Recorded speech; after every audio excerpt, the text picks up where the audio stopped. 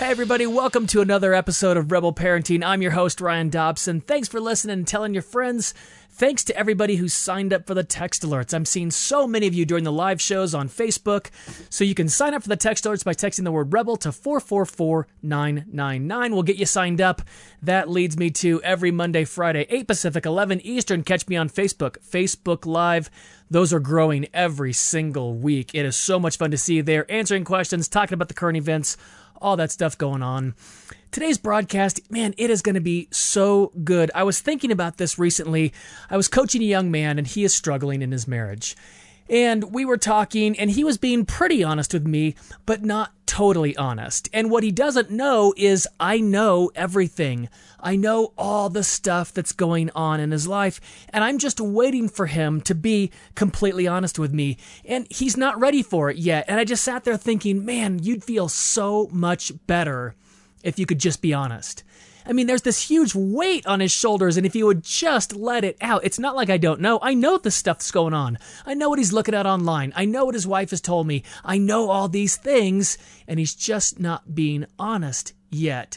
But he will someday, and it's okay. And I was thinking that's how we treat the Lord. We treat the Lord as if he doesn't know everything that's going on. And the reason I talk about that is this topic today is a tough one. It's about sexual addiction in women. Our guest today is Marnie Ferree. She has a book called No Stones. It has amazing reviews on Amazon. We read it. We interviewed Marnie. My goodness, she has so much wisdom in this subject. And here's what I know.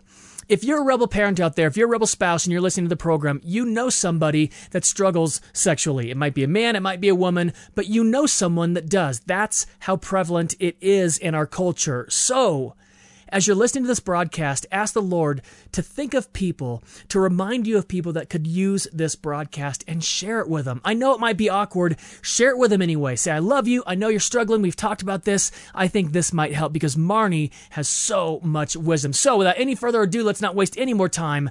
Let's jump into Marnie Ferree on today's edition of Rebel Parenting. Marnie, thank you for coming on the program today. This is... It's an awkward subject. It's a difficult one. It's messy. It's sticky. It's not talked about enough. Yeah. So, by all means, thank you for being vulnerable, for sharing your story, for writing this book, and for being here to help out all the parents on Rebel Parenting.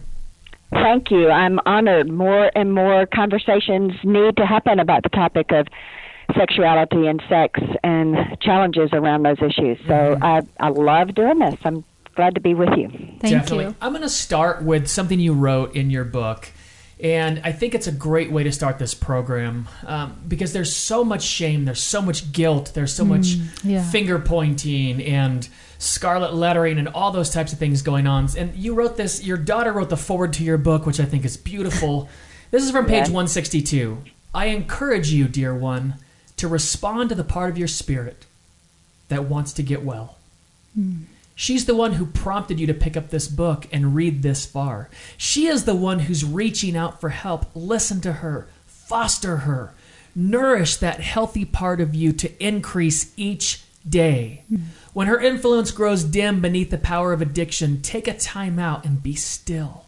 Search within for even the smallest glimmer of her motivating presence. Ask the help of the one who will not throw stones. Ask to be reminded of your desire for healing. Marnie, that is such a great piece. The book is called No Stones, and we don't believe in that at Rebel Parenting. We are not here to point fingers and throw stones and to tear people down. Your story is quite incredible, and it tackles a very difficult subject. Can you, obviously we have parents listening, and every now and then there's kids in the rooms, but can you dive into your story a little bit, and let's just try to unpack some of it? Sure, I'd be glad to.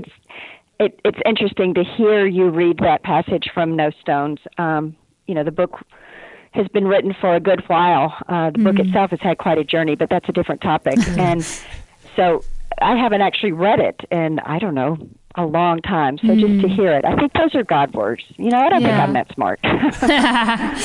So I think he definitely inspired you there, and it helps. I think You know, we say it here on Rebel Parenting all the time. The loudest voice in a woman's head is the one saying she's doing a bad job. And we just don't believe it. And you had that voice for a long time. Oh, sure. You know, let's talk about your story a little bit and how you unpacked it and how you got rid of that voice. I'm glad to. It is. People tell me quite a story. I'm not sure I have that perspective because it's just my life. Yeah. You know?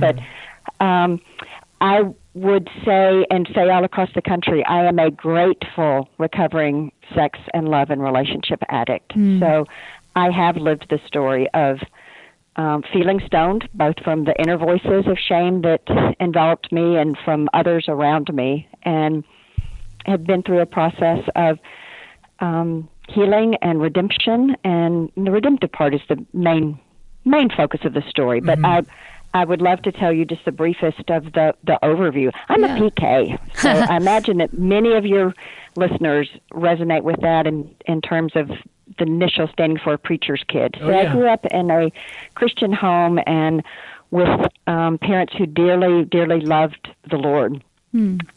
And there were also a number of challenges. My mother died from cancer when I was 3 years old. Wow. So that early attachment loss, as I understand today, was just pivotal and enormous as it would be for anyone. And our family wasn't equipped to deal with that loss and the grief and a lot of things associated with that. My father, who has now been deceased for a number of years, just very much a man who loved God and a brilliant speaker and writer and thinker and brought probably thousands and thousands and thousands of people to Christ. Also, however, at the same time, it's what I call the big and in my life. All of those things that I honor and that were helpful and true. And the other part was his secrets. He struggled all of his life with different forms of sexual addiction. And his addiction brought perpetrators into our home. And so I was sexually abused by a variety of different people. But the longest and most powerful was a man who was his quote, best friend and a companion for my father. And that began when I was 5 and actually continued through adulthood. I mean, I thought at that point it was an affair, but I actually thought all the way through that it was an affair. And Marnie, when I realized at 16. Your dad brought this person into the home. He was lonely and grieving and sad, and he's got a little girl in the house and doesn't know how to handle it, and his wife has just passed away, and he's got his own secrets and his own skeletons that clearly at 3 you don't know about, and at 5 he brings this man in.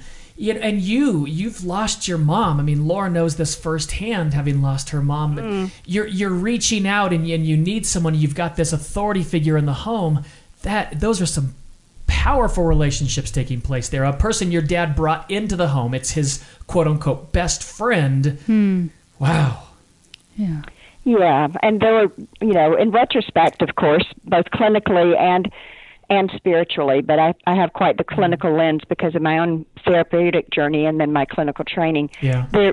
It's almost a well, of course scenario. Okay. As all the pieces get put together. The reality, though, Ryan, is there were many, many, many men, and so it was a good bit more complicated. And my father was just like me. He was coping and medicating the only way he knew how from his own experiences of victimization. So, the Bible talks about the generational sin passes from generation to generation, and so that certainly was true.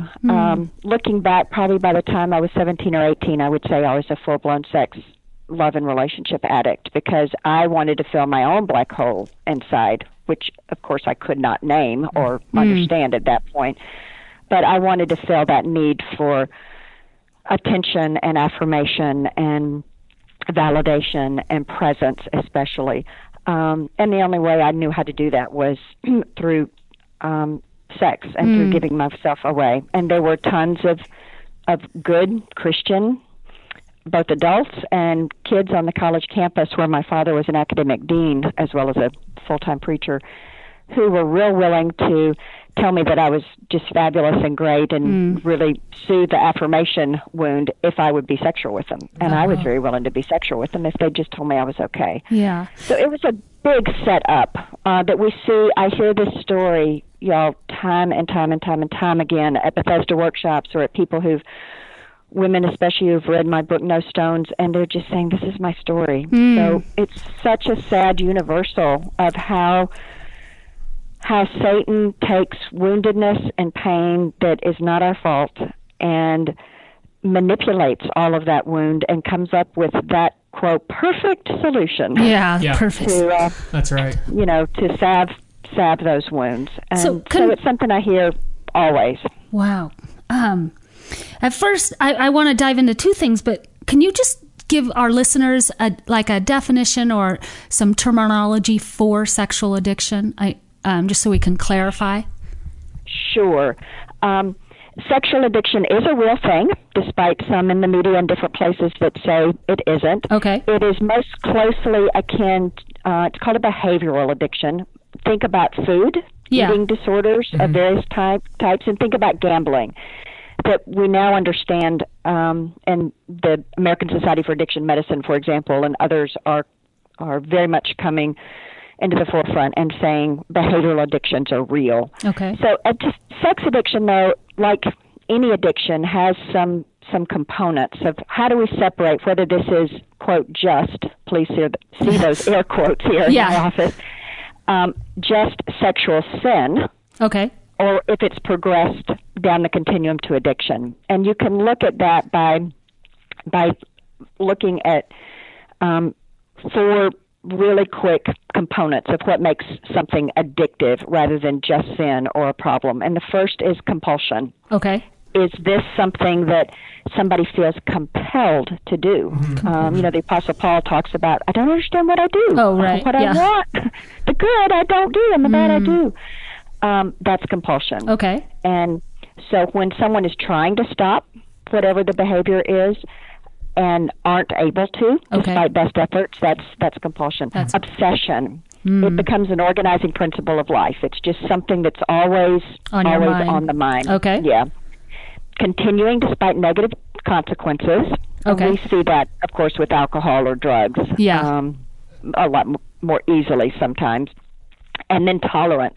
There's a huge neurobiological factor in all of this, and that just simply means it takes more and more to get the same result. So escalation is another word for that. Okay. You'll see the person who may be, again, just looking at pornography, and there'll come a point before too long where that's not going to be enough, and they're going to escalate to, most of the time, to either different harder core, if you would, pornography, or they're going to go on to other behaviors that are crossing the flesh line, it's called, that are actively involved with other people.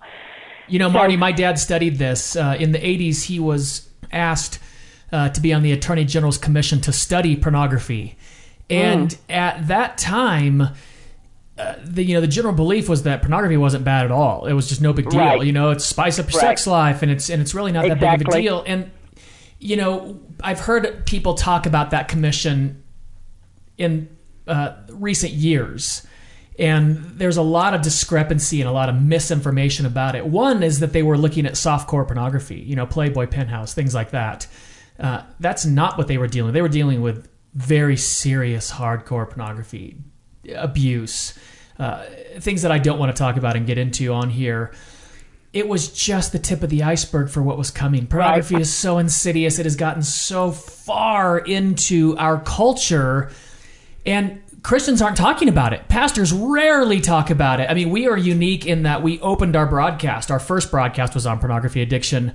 Oh, good for you. Well, I'm glad that you say that. Not many people say that. Not many people were happy with the song. I'm thrilled with that. Yeah, because it is everywhere. I mean, it's true. We had Trey Dixon on from True North Ministries. 90% of the men that go through their programs are struggling with pornography. I mean, it is a big deal. When you talk about escalation, I remember my dad interviewed Ted Bundy the night before his execution. Wow. He said it's the hardest thing he's ever done. And it's not for everyone, and my dad would be quick to point that out. Not everybody goes down Ted Bundy's path. But he clearly stated in his interview, it started with finding pornography. He found a magazine, and it escalated, and it escalated, and it escalated to acting out, and then it escalated further where, acting out sexually with women wasn't enough, and it got to the point where he became a serial rapist and serial murderer over time. It's not everybody, but the escalation nature of an addiction, that's where this goes. The addiction to pornography, the addiction does head down an insidious path. So you also say in the book that sexual addiction isn't really about sex at all. It's about intimacy. Exactly right. It's an intimacy disorder. Yeah. Can you talk about that? That's a big one because, we coach couples, and when you've been cheated on, when your spouse has cheated, it's so personal. It feels so what am I not enough for you? All those types of questions come out when in fact, this really isn't about sex and it wasn't for you. Can you unpack that side of this disorder? You're exactly right, and that's quite a misunderstood thing. And unfortunately, within Christendom at large, I think that aspect of acting out sexual addiction, pornography even, as an intimacy disorder is missed. And so we come at the issue with a lot of behavioral stuff, just stop and those kinds of things, which are not going to be successful long term. I think my story illustrates this concept.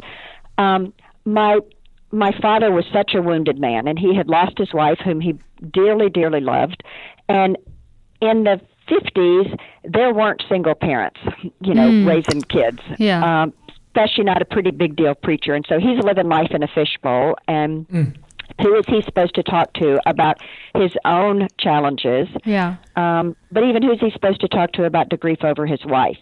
In that time especially, preachers just were not allowed to be vulnerable like that. So he was a man who was robbed of intimacy. And I'm not talking about sex at all. I'm talking about connection. Oh, yeah. Who do you talk to at the end of the day? Who do you say, I'm tired of that person complaining all the time? Who do you say, as a pastor, everybody complains about everything. The music's too loud. The music's too soft. The air's too high. It's too cold. You got to have someone to talk to. He lost that completely. And you did too. You both were so wounded and so lonely at that time. Right. And so in the clinical world, it's called attachment, that God made us for a relationship. And God made us for a relationship not just with God, but also with other people. And we miss that sometimes. And I hope this doesn't sound heretical, but sometimes we focus so much on God, which obviously is great, but we forget that we need Jesus with skin on. We need God with other people. Yeah. And we need community. And no one can do life alone. And so when we're absent those healthy coping skills, when we're absent a healthy community, when we are carrying all of that shame from painful experiences and all the false core beliefs about that, all of those are characteristics of an intimacy disorder.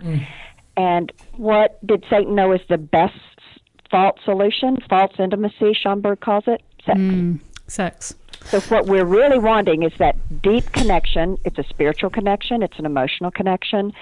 It's an attachment connection. And we are hardwired for relationships, healthy relationships with other people. And when those are absent, there's a plethora now in our pornified nation of pornography and other things that will fill that gap actually awfully well in the short term. Yeah. We're seeing that so often in young men. You get college-age men, and you think of the era they've grown up in. How do you be a man in the age of feminism? And you're supposed to not, don't hold open doors and don't carry things and don't wrestle and don't be manly. And the relationships are complicated, and how do you communicate all those things? And then all of a sudden, hey, pornography. And you've got this generation of boys that play video games, and they look at porn because it's just too complicated. And we're in trouble. And women are doing it too. It's just everywhere. Yeah. That's what I wanted to ask. Like, how prevalent is it in the church? Because I was talking to someone about this subject, and I said, in her book, she describes that it could be the lady sitting right next to you in church service. So, what's your estimation of the problem that we're looking at? It is a tsunami. Really? It is epidemic. Okay. Absolutely. Sex addiction, I believe, especially in the form of pornography, is the addiction of choice among Christians. Really? And so how do you think we could combat it? Like as an individual sitting here, I know I do have some friends that have struggled with it, and they've come out and they're doing great, and they've got a team around them to help them. And we want to talk later about some tools to get into the recovery. But how do we start attacking this as Christians? I think we do it one family and one voice and one sermon and one podcast at a time. Nice. We need Christians who are standing up against our culture, not in a ain't that awful way, though the culture is horrible, but in a calling it out for what it is and teaching young people that all of the sexualization and the whole pornified culture is teaching them such false messages, and we need to teach our young men different messages and our young women, because the pornography of today is violent and it's demeaning, and it's very different from the Playboy that I found under my father's bed when I was 5. You know, Marty, vastly different. It is. It's vastly. It is progressed so quickly. The internet creates a niche market for every single person out there. It has progressed very, very, very quickly. And, you know, in a way, you worry about this because Christians don't like to talk about things like this. We don't like controversy. We don't want to talk about it in church. And I understand it from a pastor's point of view. You don't want to split your congregation over issues. And I mean, we are really behaving in a really naive way, not a bit, but a super naive way, hoping our kids don't stumble on this. It's just a hope. And that hope is baseless because it is out there. How do we start talking about it? How do we... teens, yeah. You know, when you go to your pastor and you say, you know, we got to talk about this, I can see the look on their face like, are you kidding? I'm not touching that with a 10-foot pole. I'm not going to talk about that. I'm not going to talk about homosexuality. I'm not going to talk about abortion. And I'm not talking about Trump. I'm not talking about those things in my church. But without it, we're destroying our churches and we're really setting our young people up for failure. Right, we are, because we're still, and this isn't a bad thing, but we're still, you know, holding out some what we call biblical values around sexuality, and we define that, but we're not equipping this generation with any tools to help them achieve that. What are some tools that we could equip them? I think, again, if we start at the youth pastors, which are going to take the senior pastor, or whatever. Yeah. That's going to take that person's approval.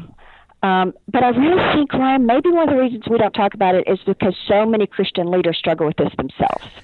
And so they don't want to open this Pandora's box because maybe their secret might come out too. I see that at church after church after church where I'm minister or we're having their some of their church leadership come through Bethesda workshops, which is our program around helping treat pornography and sex addiction.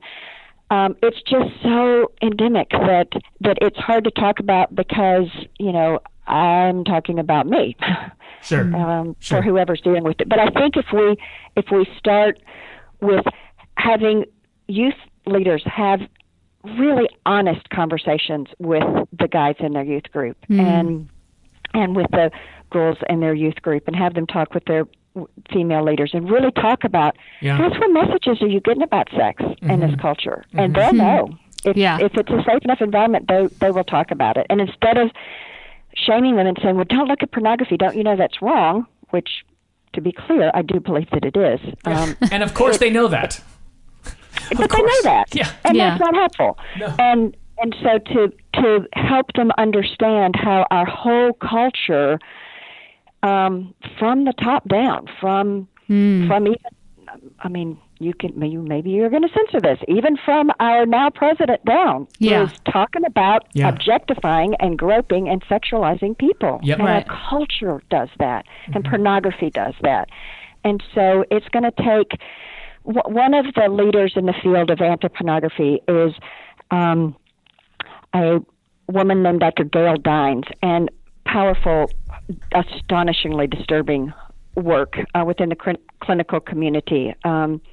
She would not identify herself as a Christian, so coming from the clinical community, but caused the problem of pornography the public health crisis of our decade.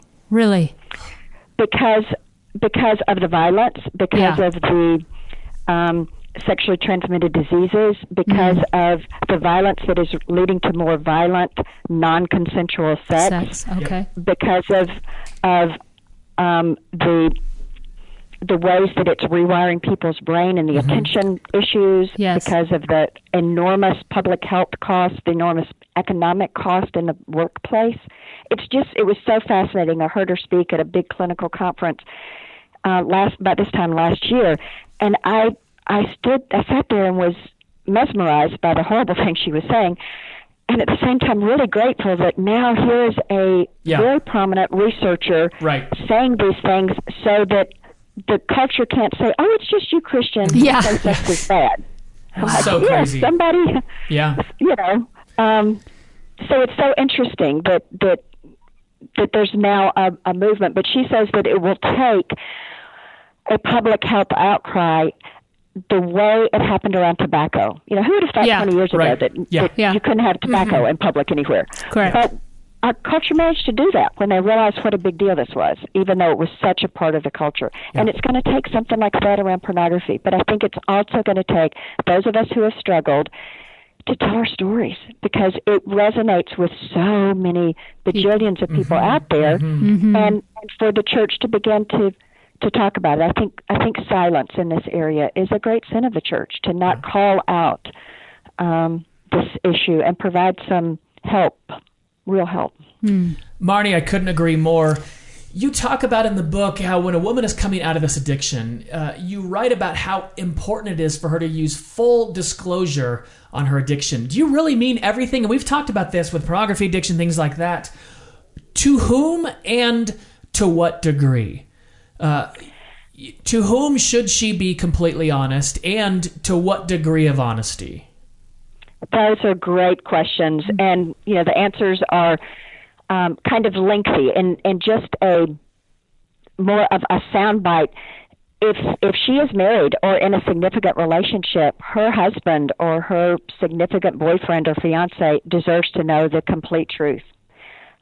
She also needs to be disclosing at an even much deeper level of detail her sexual acting out and her sexual history to another woman, like a sponsor in a 12-step program. Oh, okay. The 12-step recovery talks about we are as sick as our secrets. And that secret will poison a relationship. It will destroy a marriage. Even if it is never exposed, she will not be able, because again, this is an intimacy disorder, which we talked about in your earlier segment. She will never be able to fully give her heart, certainly, or her body in a healthy, intimate way to her husband if she's holding these secrets. Sure. Yeah. And so we do teach, and there's a whole protocol of what full disclosure looks like, and it's not something to do by yourself at the kitchen table at 11 p.m.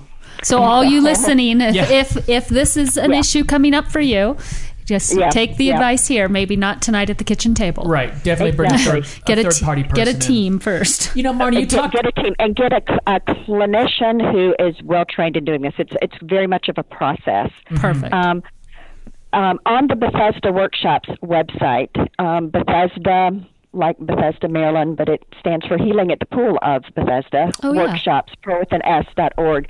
We have a few podcasts, and 2 of them are specifically about disclosure, so that might be a resource for listeners. Nice. I'll put that in our show notes for sure.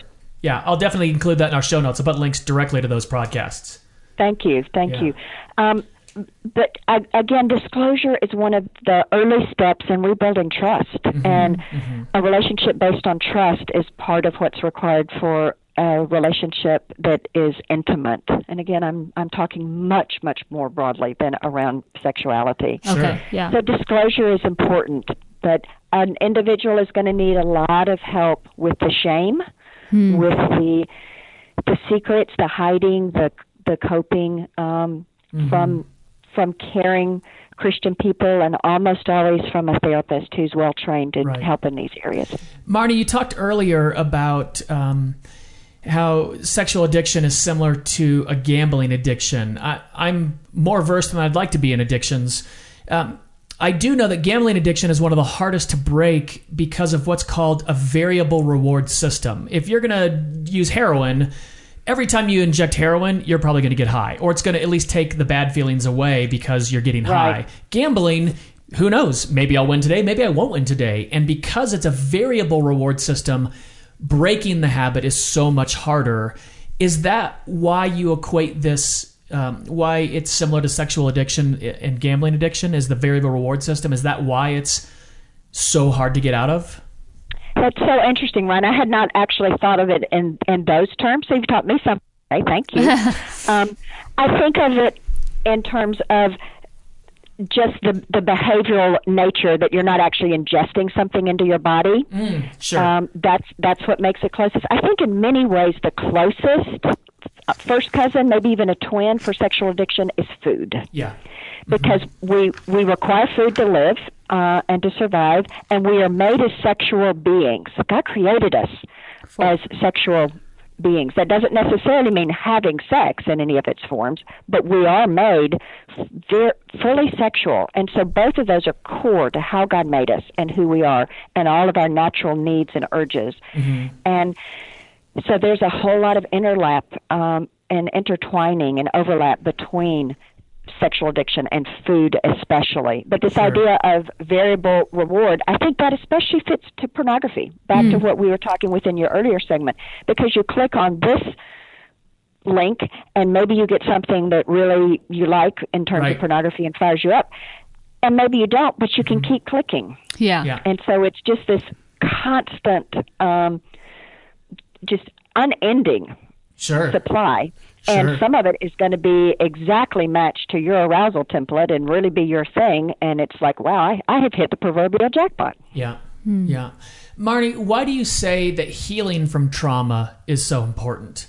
You know, a lot of people, we just want to move on. Listen, some things happened in the past. I don't want to think about it. I don't want to bring it up. I don't want to tear the Band-Aid off that wound again. I just want to move on. I was working with a coach a couple of years ago, and his daughter had been molested. And you know, it's been a few years. She's been in intensive counseling and outpatient counseling, all these kinds of things. And there are trigger points, which I understand. And it was a while ago, and he was frustrated and he was venting to me, although I see, you know, it's hard to hide your feelings. And he was like, my goodness, when is she going to get over this? And I was like, oh, well, maybe never. I mean, you know, so why can't we just put it in the past? Why do we need to heal from this? Why do we need to revisit those? Why do we need to have full disclosure? Why do I need to go to, can I not just put it in the closet? Can it just go away? Can I just put it in the safe and lock it and go away? Yeah. Why is the healing process so important? Because it is a process, and all of those things you mentioned are the easier, simpler routes that people want to do, and they're totally ineffective. Think of trauma. That is the engine that is driving someone's behavior, whether they're aware of it or not. And there's a huge neurochemical component about all of that. Trauma rewires the brain. And in terms of sexuality, we become attached neurochemically to the things that have deeply impacted us.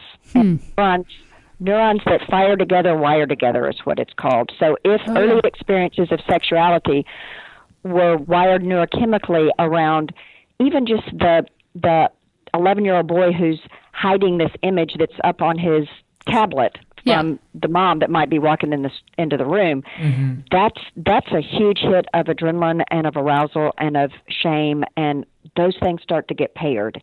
And so a healing process, even deep within the body and the spirit, I think we would call it as Christians, needs to unwire those things from firing together. And I think we're learning so much more, including by great Christian writers, Kurt Thompson and others, about the brain and about how all this works, that we're coming to understand how these processes work that keep someone stuck or keep someone from being unsuccessful when they haven't addressed their trauma. I love that what you're saying to this pastor about, you know, it may never be healed. It's like the person who, for whatever reason, has had a limb amputated. When's she going to get over that? Well, actually, never. But she's going to learn how to function without that limb. It's a different kind of new setting. Well, with that, you also talk about sharing your story, that it's healing for you. I know Ryan and I have had friends who are in 12-step programs and been around that kind of help and support. So what is it for you that sharing your story that actually aids in the process of healing? That's such a sweet question, Laura. And it's very true for me. I do a presentation pretty often called Redeeming the Pain, which is tracing my story and showing how, and all the different aspects along the way, God has redeemed those pains. And it's just beautiful to see and to talk about. And even on that very personal level, when I tell my story, including things like on this podcast, y'all aren't running away and saying, "Oh gosh, you're awful," and why did we think it was a good idea to have a woman talk about sex and pornography on this program? This is not a good plan. Just that acceptance. I think very often we receive grace, and we come to understand the grace from God. We first, that's channeled through other people. And so for me, I tell my story hundreds of times a year, literally, in different formats and different ways, and have been doing that for 20 years. And it's sweet. I feel God's sweet savor and presence every single time. Aww. And people will say to me, I thought I was the only one. That's the phrase I hear more than anything else, especially from women. And to think, because I thought that too always, for years and years and years, until I hit rock bottom and entered recovery, and to be able to, 2 Corinthians talks about comfort someone else with the comfort that I have received. Yeah, that's beautiful. That is helps beautiful. me. It is. Thank you for sharing your story. I just wonder where. So say someone's listening and they're like, "Yep, I'm done. I want to get help." Where would you suggest? Where should we direct them? Where is the first step that someone could take? I think a first step is to tell someone who is safe. And that may be harder to find than people may think. Yeah. Again, exactly why we need places like Rebel Parenting and why churches need to be talking about this, so that a person could go talk to his or her pastor and receive both grace but also accurate information. Yeah. That would be really helpful. Perfect. Fortunately, one of the good things about the internet is that there are now online lots and lots and lots of fabulous resources, and a good number of them are coming from within the Christian community, so they're accompanying our faith and value system about that, along with good clinical information. So there are places like that. I mean, I don't want to just tout my own program, because there are a lot out there who are being helpful, but the Bethesda you have a good program. website has a lot of Thank you. We do think so. Has a lot of great resources on it, and links to both try to find a counselor in your area through clinical community, but also recommended reading and all of those kinds of things are good places to start. 12-step programs are a fabulous next step to be involved in just the regular 12-step programs that are similar to Alcoholics Anonymous, but around the issue of sexual addiction. Sexaholics Anonymous is one of the most prominent. Sex Addicts Anonymous is its first cousin, and Sex and Love Addicts Anonymous is the first cousin, with more of a relationship, love addiction kind of focus. And all of those healing rooms are just unbelievable to be a part of a community of others who've had similar struggles, and hopefully there'll be a good number of folks who are further down the road so they can share their experience, strength, and hope with the newcomer. That's a free resource. That's an invaluable resource. All you listening, that's free. Yeah. So it just takes getting up and walking through the door. Definitely. Right. Which is an extraordinary hard thing to do, unfortunately, but at least it's free. Yes. That's right. Yeah. That's right. Yeah. Marnie, we appreciate you. What an amazing, it's hard. I was so nervous about doing the broadcast, and how do you say, it's a great broadcast, but it is. It's a great, this broadcast is actually going to bring hope and healing to a lot of people. There are people there that are thinking, I don't know, I've been stuck in this for so long. I tell you, follow this advice and these directions, and you will receive help. And we couldn't have done it without you, Marnie. We appreciate you. Thank you. Thank you. I'm very, very honored to have this forum and to hopefully reach a lot more folks with the idea of healing and redemption are possible. Hey, Rebels, I hope you enjoyed that as much as I did. Man, I really like Marnie. She has so much wisdom. So don't hide this. Don't take this information, just keep it to yourself. If you find someone in need, if you're talking to someone, ask the Lord to bring people to you that need this information, or any of the podcasts you're listening to. Any way we can help people, we want to start doing that. So share this podcast with people, help those around you, and we will keep on producing as much as we can. Catch me Monday and Friday, 11 Eastern, 8 Pacific, Facebook Live, facebook.com/JRyanDobson. I will see you soon. God bless.